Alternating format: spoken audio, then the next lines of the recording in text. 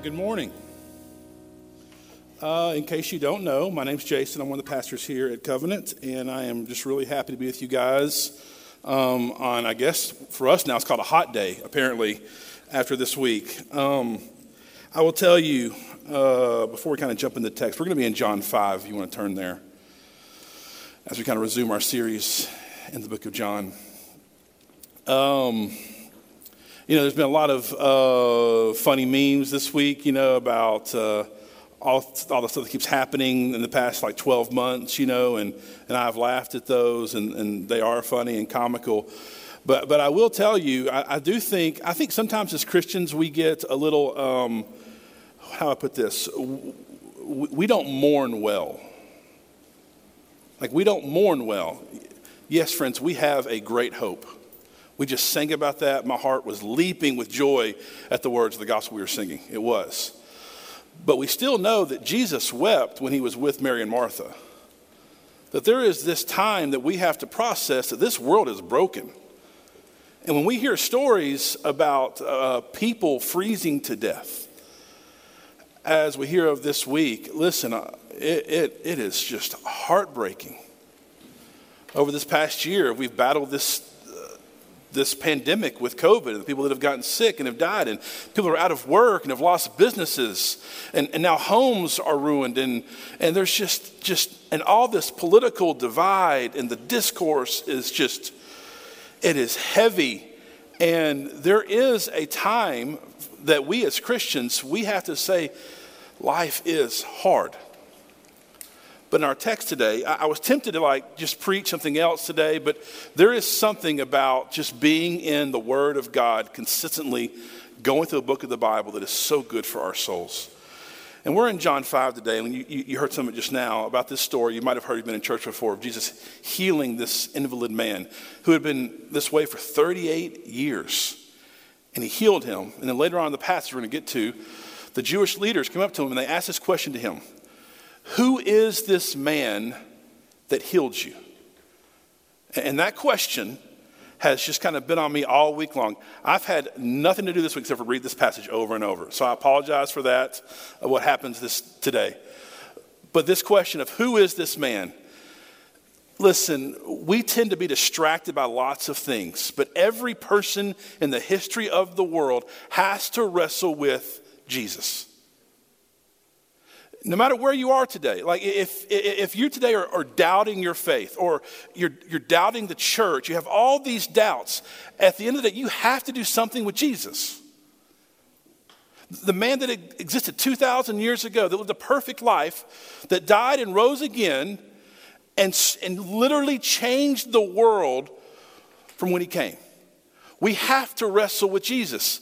Maybe today you are just apathetic in your faith, right?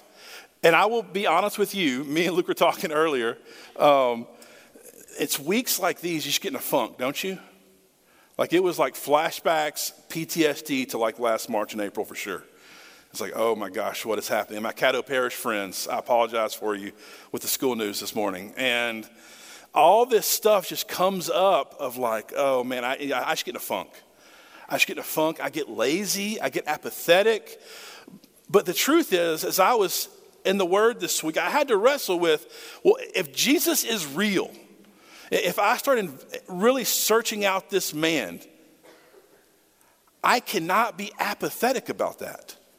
Does that make sense? It's like getting the news that you have cancer and you were healed. You're not going to be apathetic about that.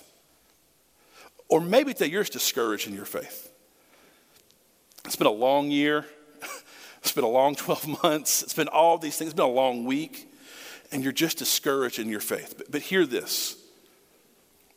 Me and my boys we're going through the church reading plan, and we're reading Acts right now. And in Acts, people keep getting killed in the book of Acts. And my boys do not get it at all. They're like, what is going on here? And what they're seeing is that a lot of times in our Christian faith, it's not always easy, is it? We're not promised ease, are we? Here's what we are promised. When we fix our eyes on Jesus, the great hymn, right? Turn your eyes upon him, and the things of this world go strangely dim. There is so much truth to that if we can learn, if we truly answer the question and keep answering it every single day of our lives of who is this man? The Christ revealed to us in the scriptures. If we truly set our eyes, our hearts on him, listen, the world will hurt us. We will have tears. We will have sickness. That is all true. But we'll have Jesus. And we'll have the peace that surpasses all understanding. And that brings us to John 5. And I think we felt all three of these this week. Doubt, apathy, discouragement. But my prayer is that we pause today. And we truly look at Christ for who he is. Pray with me. Dear Father, I ask as we expound on your word, as we look at your word this morning, Father, let the truth of who you are, the truth of your word come alive to us today. And let us be incapable to ignore that this morning, Father. Be real to us today, Lord. Let us see you for you truly are, Father, and let it lead us to you. We preach and we sing and we pray all in your name, Jesus. Amen. So John 5. Verse 1, it says here, we're going to have lots of fun stuff in this text today. It says here, after this, there was a feast of the Jews. And Jesus went up to Jerusalem. Now, there is in Jerusalem, by the sheep gates, a pool. In Aramaic, it's called Bethesda, which has 5 roofed colonnades. I want to pause there for a moment. A real quick, just interesting side point. The location of these pools are still there today. They're actually a series of reservoirs and medicinal pools. It's in now the Muslim quarter of Jerusalem's old city. It's north of Temple Mount, about 50 meters or so inside the Lion's Gate. At the time, the gate was called the Sheep Gate because this was where sheep were brought to the temple for sacrifice. Now, in the gospel account, John describes the pools having 5 colonnades. And now, for a while, these pools had not been discovered. And this led people to question what John was saying. Some claim that John invented the details of these 5 colonnades to represent the 5 books of Moses, which Christ came to fulfill. But then in the early 1900s, archaeologists at Bethesda unearthed 2 large water reservoirs separated by a rock. And they are rectangular in shape with 4 colonnaded porticos around the sides and 1 across the middle. And I say that because here's why. As we're thinking about who is God, who is Jesus, there is this beautiful reminder that the Bible is rooted in actual history. Like you can see today parts of Scripture be made alive. And we can't forget that as we're trying to read God's word, that he was a real person living in a real world during real times. Let's keep going. Verse 3. In these there lay a multitude of invalids, blind, lame, paralyzed. Now one man was there who had been an invalid for 38 years. 38 years, can you imagine? Verse 6, when Jesus saw him lying there, he knew that he had already been there a long time. And he said to him, do you want to be healed? Now, I want you to notice something real quick. If you're like in a NIV or ESV or NASB, you notice something here. Once again, about Scripture, I want to see how it's kind of arranged here. If you look, there is no verse 4 in your Bible. Are you looking at your Bibles? There's no verse 4, unless you're in like the old King James. And we notice this, but it's there in the old King James. And this starts lots of debates you might have heard about King James versus other translations. So why is it missing? Well, here's the clearest answer. It's not there in the oldest and the best manuscripts. See, there are thousands and thousands of Greek manuscripts or fragments of Greek manuscripts.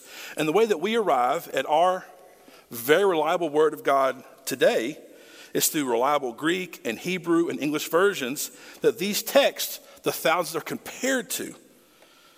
And really painstaking detail. People take this very seriously because it's the Word of God, right? then when some manuscripts have different wording, we can tell almost all the time which is original. So here it seems in this situation with the verse 4 that somewhere along the way, some copyists drew a marginal note of explanation into the actual text. Verse 7 here begs for an explanation. It says here, the sick man answered him, "Sir, I have no one to put me into the pool when the water is stirred up. And while I'm going, another steps down before me." It seems like only a few were healed, or maybe only one when the water was stirred up. And if you're too slow, you missed out.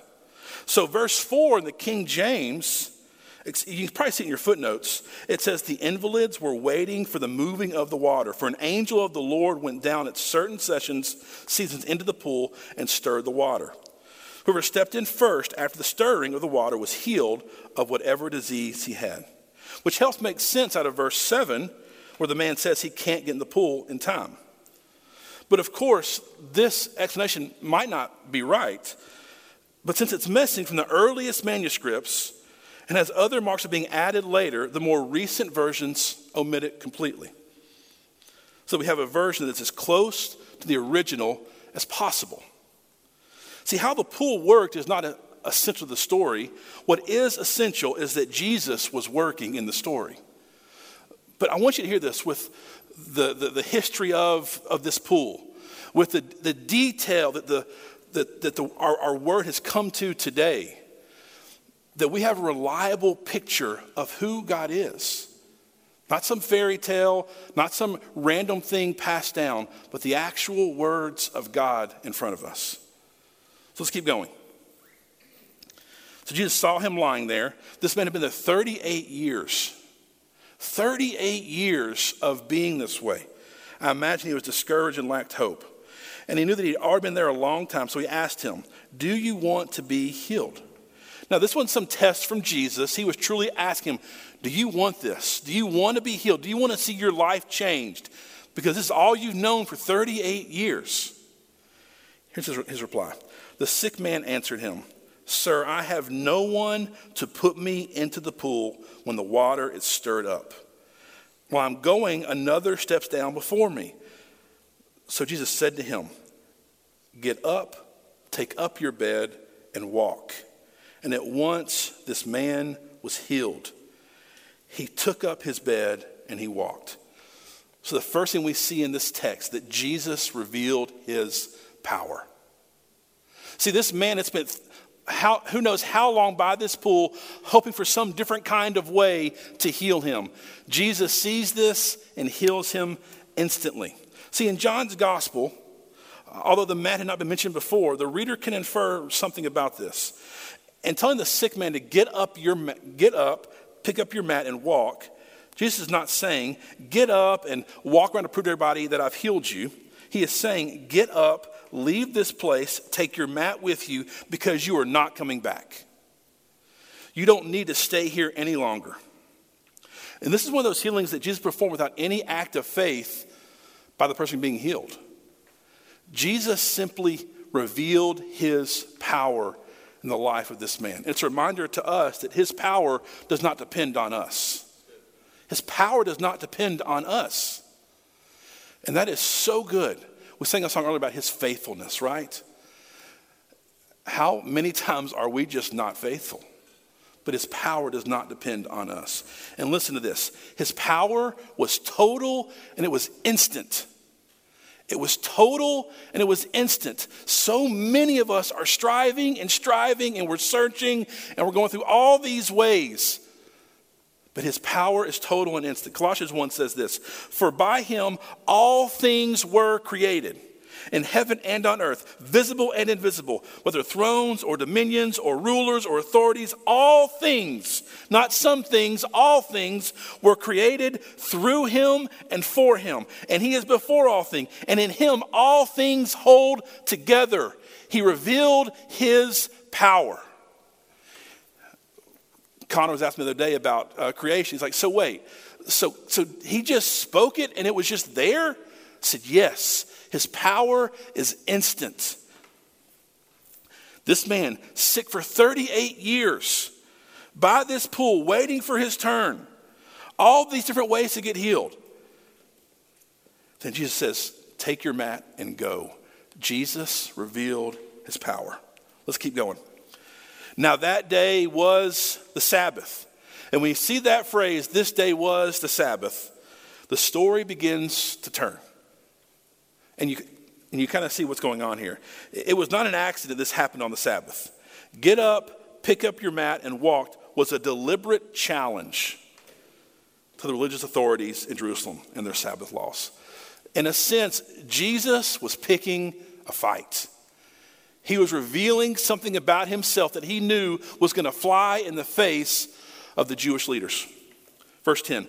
So the Jews said to the man who had been healed, it is the Sabbath. It is not lawful for you to take up your bed.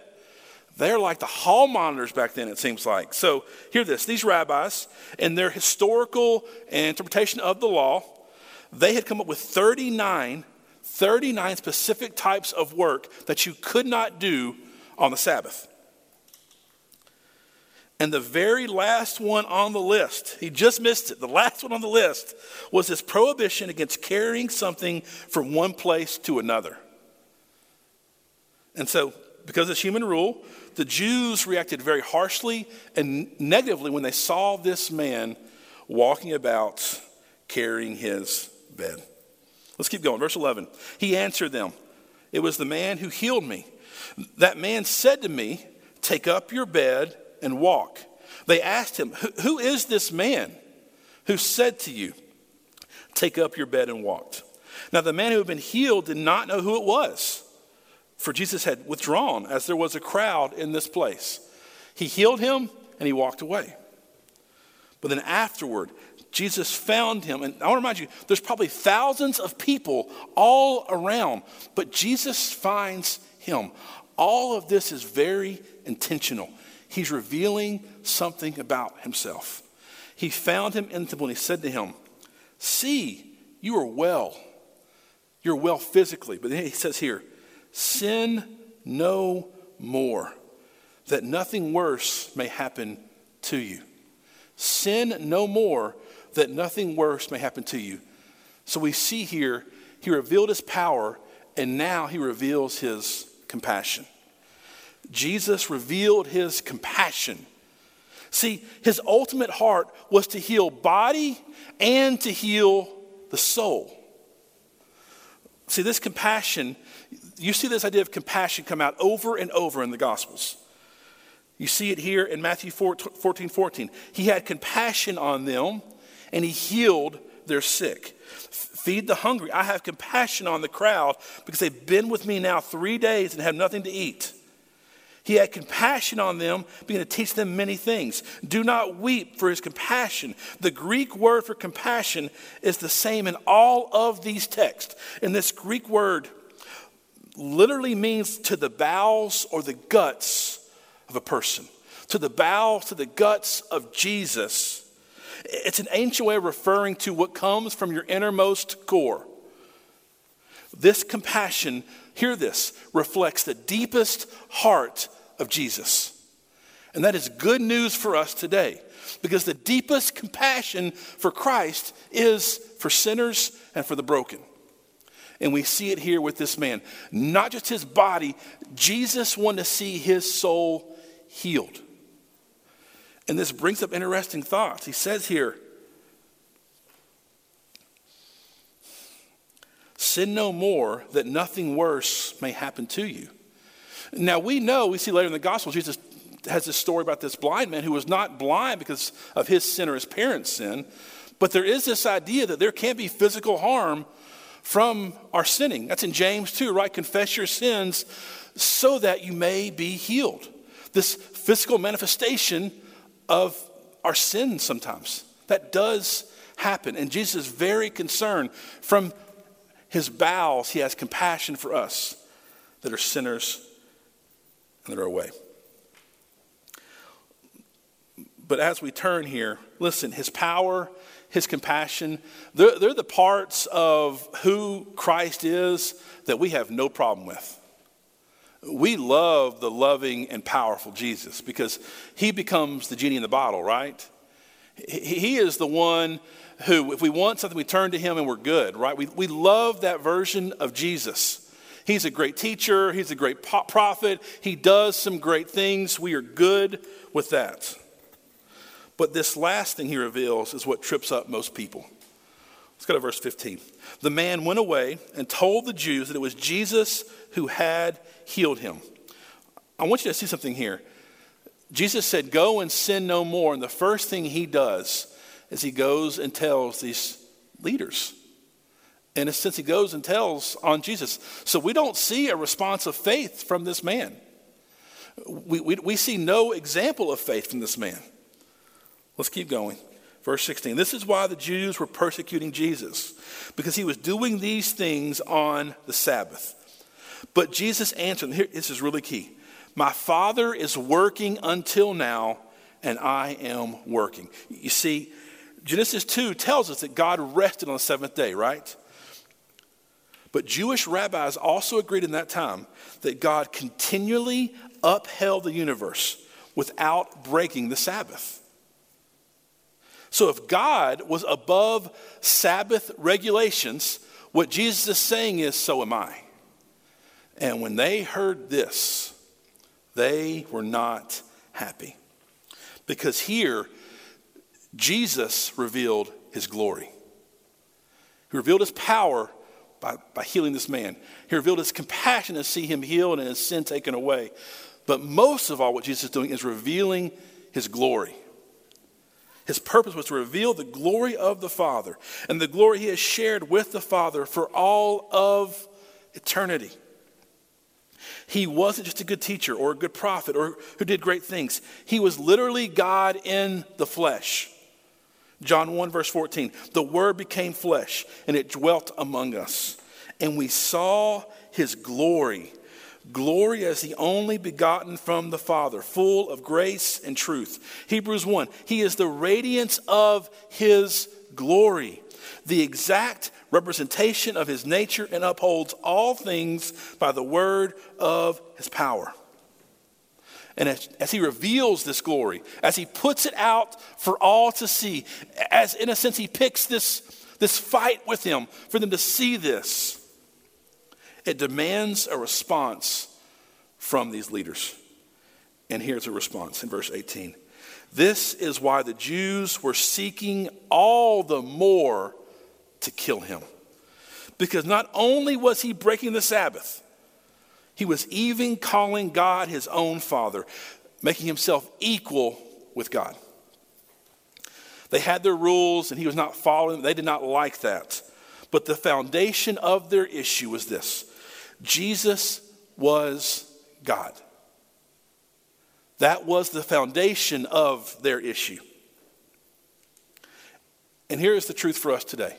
When we see Jesus as he truly is, yes, his compassion, yes, his power, but yes, his glory. Hear this, friends.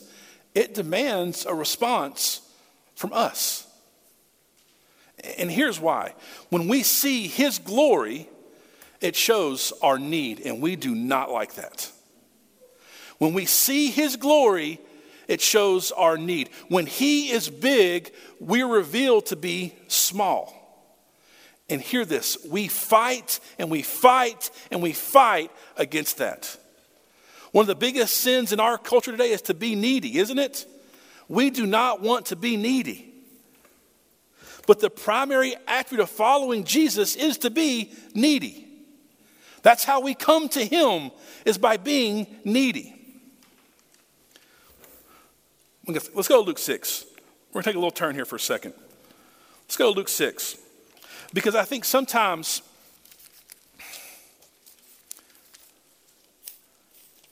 how will I say this? We get our glory, we get our satisfaction, we get our hope from the things of this world. And we have been, I think, led and blinded into this kind of life. That if we do this, and this, we're good. But the message of Jesus is much different. Go to verse 20 in Luke 6. This is the Beatitudes. You've heard this before probably if you've been in church at all. He lifted up his eyes on his disciples and he said, "Blessed are you who are poor, For yours is the kingdom of God. Blessed are you who are hungry now, for you shall be satisfied. Blessed are you who weep now, for you shall laugh. Blessed are you when people hate you, when they exclude you and revile you and spurn your name as evil on account of the Son of Man. Rejoice in that day and leap for joy, for behold, your reward is great in heaven. For so their fathers did to the prophets. Keep going. And here's what I want us to see mostly. But woe to you who are rich, for you have received your consolation. Woe to you who are full now, for you shall be hungry. Woe to you who laugh now, for you shall mourn and weep. Woe to you when all people speak well of you, for so their fathers did to the false prophets. Woe to you. See, I think sometimes we shade and distract our view of Christ through pursuing riches, pursuing a good name. And what Christ is saying is that we should, if we're going to follow him, if we see him for how he truly is, and we walk in those ways, we walk in those steps, our life should be different. We should expect discomfort. We should expect pain. We shouldn't be so concerned with the things of this world because we have hope that we'll have glory in the next. But many times we're too distracted and we go through all kinds of hoops to feel this need. And here's the worry I have for us many times is I think many of us in our church, this is a good thing. We don't necessarily fall with the culture and becoming secular and leaving behind the faith. We don't really fall in those ways. But here's what we do. We replace need with the church and good things. And here's what I mean. Is instead of truly wrestling with Jesus and putting our hope and our trust and our faith in him, we do that to a church. That if we're not careful, we're following our church or our tribe or even good works more than we're actually pursuing Jesus. Does that make sense? Hear this, church. If covenant ends tomorrow, nothing should change for us on some level because our ultimate calling is to pursue Christ. We're seeing him as supreme.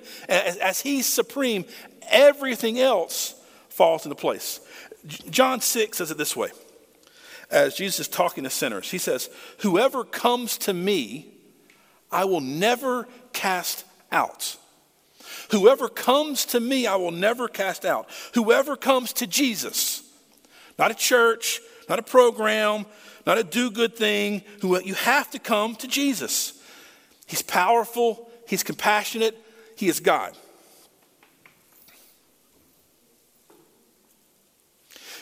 And if you're here or if you're watching online and you have real doubts, I want to say that's okay.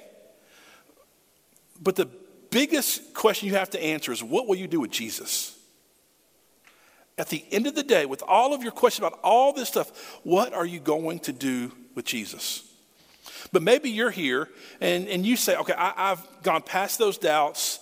I have seen Christ. I accept Christ. I love Christ. I want to pursue Christ. Here's my challenge. How does Jesus become more real to you today? How does it become more real to you? How do you trust in his power and not your own in a deeper and more real way? How do you trust in his power? What are you trying to accomplish on your own? What are you striving for in your own power? And here's how I define your own power. By hiding and gritting your teeth and bearing it. The way that we don't do it in our own power is we expose the sin in our lives to God and to others. And let God begin to heal us. How do you lean into his compassion with your sin in a deeper way today? How do you lean in and reveal your sin with his compassion? Because hear this, his compassion, the innermost parts of him are for you. He is not desiring for you to hide your sin from him and others. That is not how you fight your sin. His compassion His love of sinners should draw all of us out to lean on his compassion with honesty. And last, how today do you lay aside your glory? How do you reveal your need to Jesus and others in a deeper way today? What I'd say just kind of to end this today is, in light of the great glory of Jesus, of who he truly is, hear this today, you have nothing to offer. You have nothing to offer. All you can give him is everything. Is you being needy. Is your posture before him and others. And my prayer for us today, and we've had a week, it's been a hard week. I know some are out of their homes right now. Things are broken, things cost money. It's been a hard week. And it's revealed for us we've had to become needy for the first time in a long time, right? We've needed milk. We've needed this, needed that. We had to rely on others. But hear this. You have a much greater need today. In light of Christ, your need, your sin is great, but his mercy is more. And that's for those who have never put their faith in Christ and those who have been there for 30 years. That our call is the same today, to become, the word is just more humble, more open, more honest, more needy. Who is this man? He is Jesus, who's full of power and compassion and the glory of God. Decide today how you're going to respond to him and who he truly is. Let's pray. Dear Lord, thank you for the truth of your gospel. That you who knew no sin took on our sin.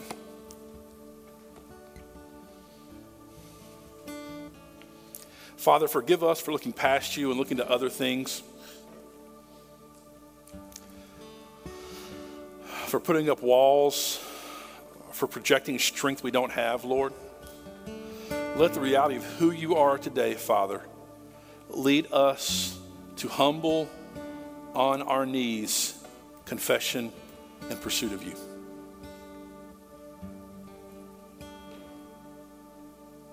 Lord, make yourself real to us today. We love you, Jesus. We pray all this in your name.